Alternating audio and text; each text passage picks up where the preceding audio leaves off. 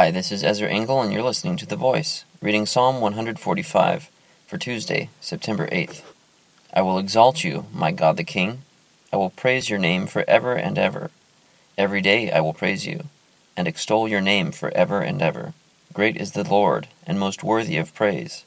His greatness no one can fathom. One generation will commend your works to another. They will tell of your mighty acts. They will speak of the glorious splendor of your majesty, and I will meditate on your wonderful works. They will tell of the power of your awesome works, and I will proclaim your great deeds. They will celebrate your abundant goodness, and joyfully sing of your righteousness.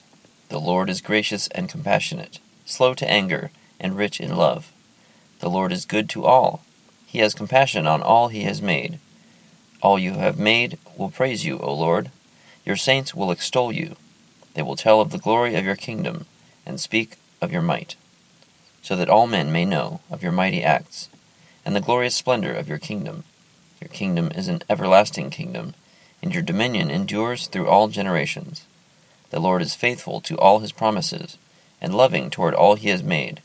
The Lord upholds all those who fall, and lifts up all who are bowed down.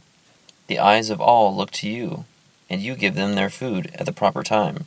You open your hand and satisfy the desires of every living thing. The Lord is righteous in all his ways, and loving toward all he has made. The Lord is near to all who call on him in truth. He fulfills the desires of those who fear him. He hears their cry and saves them. The Lord watches over all who love him, but all the wicked he will destroy. My mouth will speak in praise of the Lord. Let every creature praise his holy name, forever and ever. Psalm 145. Verse 18, I'm reading, and what catches my attention, the Lord is near to all who call on him, in truth. It almost seems like the second part of that verse is just being more specific, that those who call on the Lord in truth are the ones he is near. It makes me imagine those who might call on God without truth. It makes me wonder if he's not near to those people, but I can only speculate. David praises God in this chapter and talks about God's wonderful works and about telling others how great God is, how mighty he is. One generation to another, as mentioned in verse 4. And in verse 20, David says, the Lord watches over all who love him, but all the wicked he will destroy. It's a very stark difference between those who love God and the wicked. He'll protect or he'll watch over those who love him, and he'll destroy the wicked.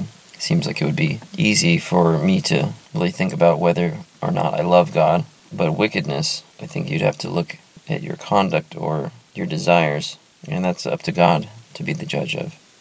Thank you for listening to The Voice.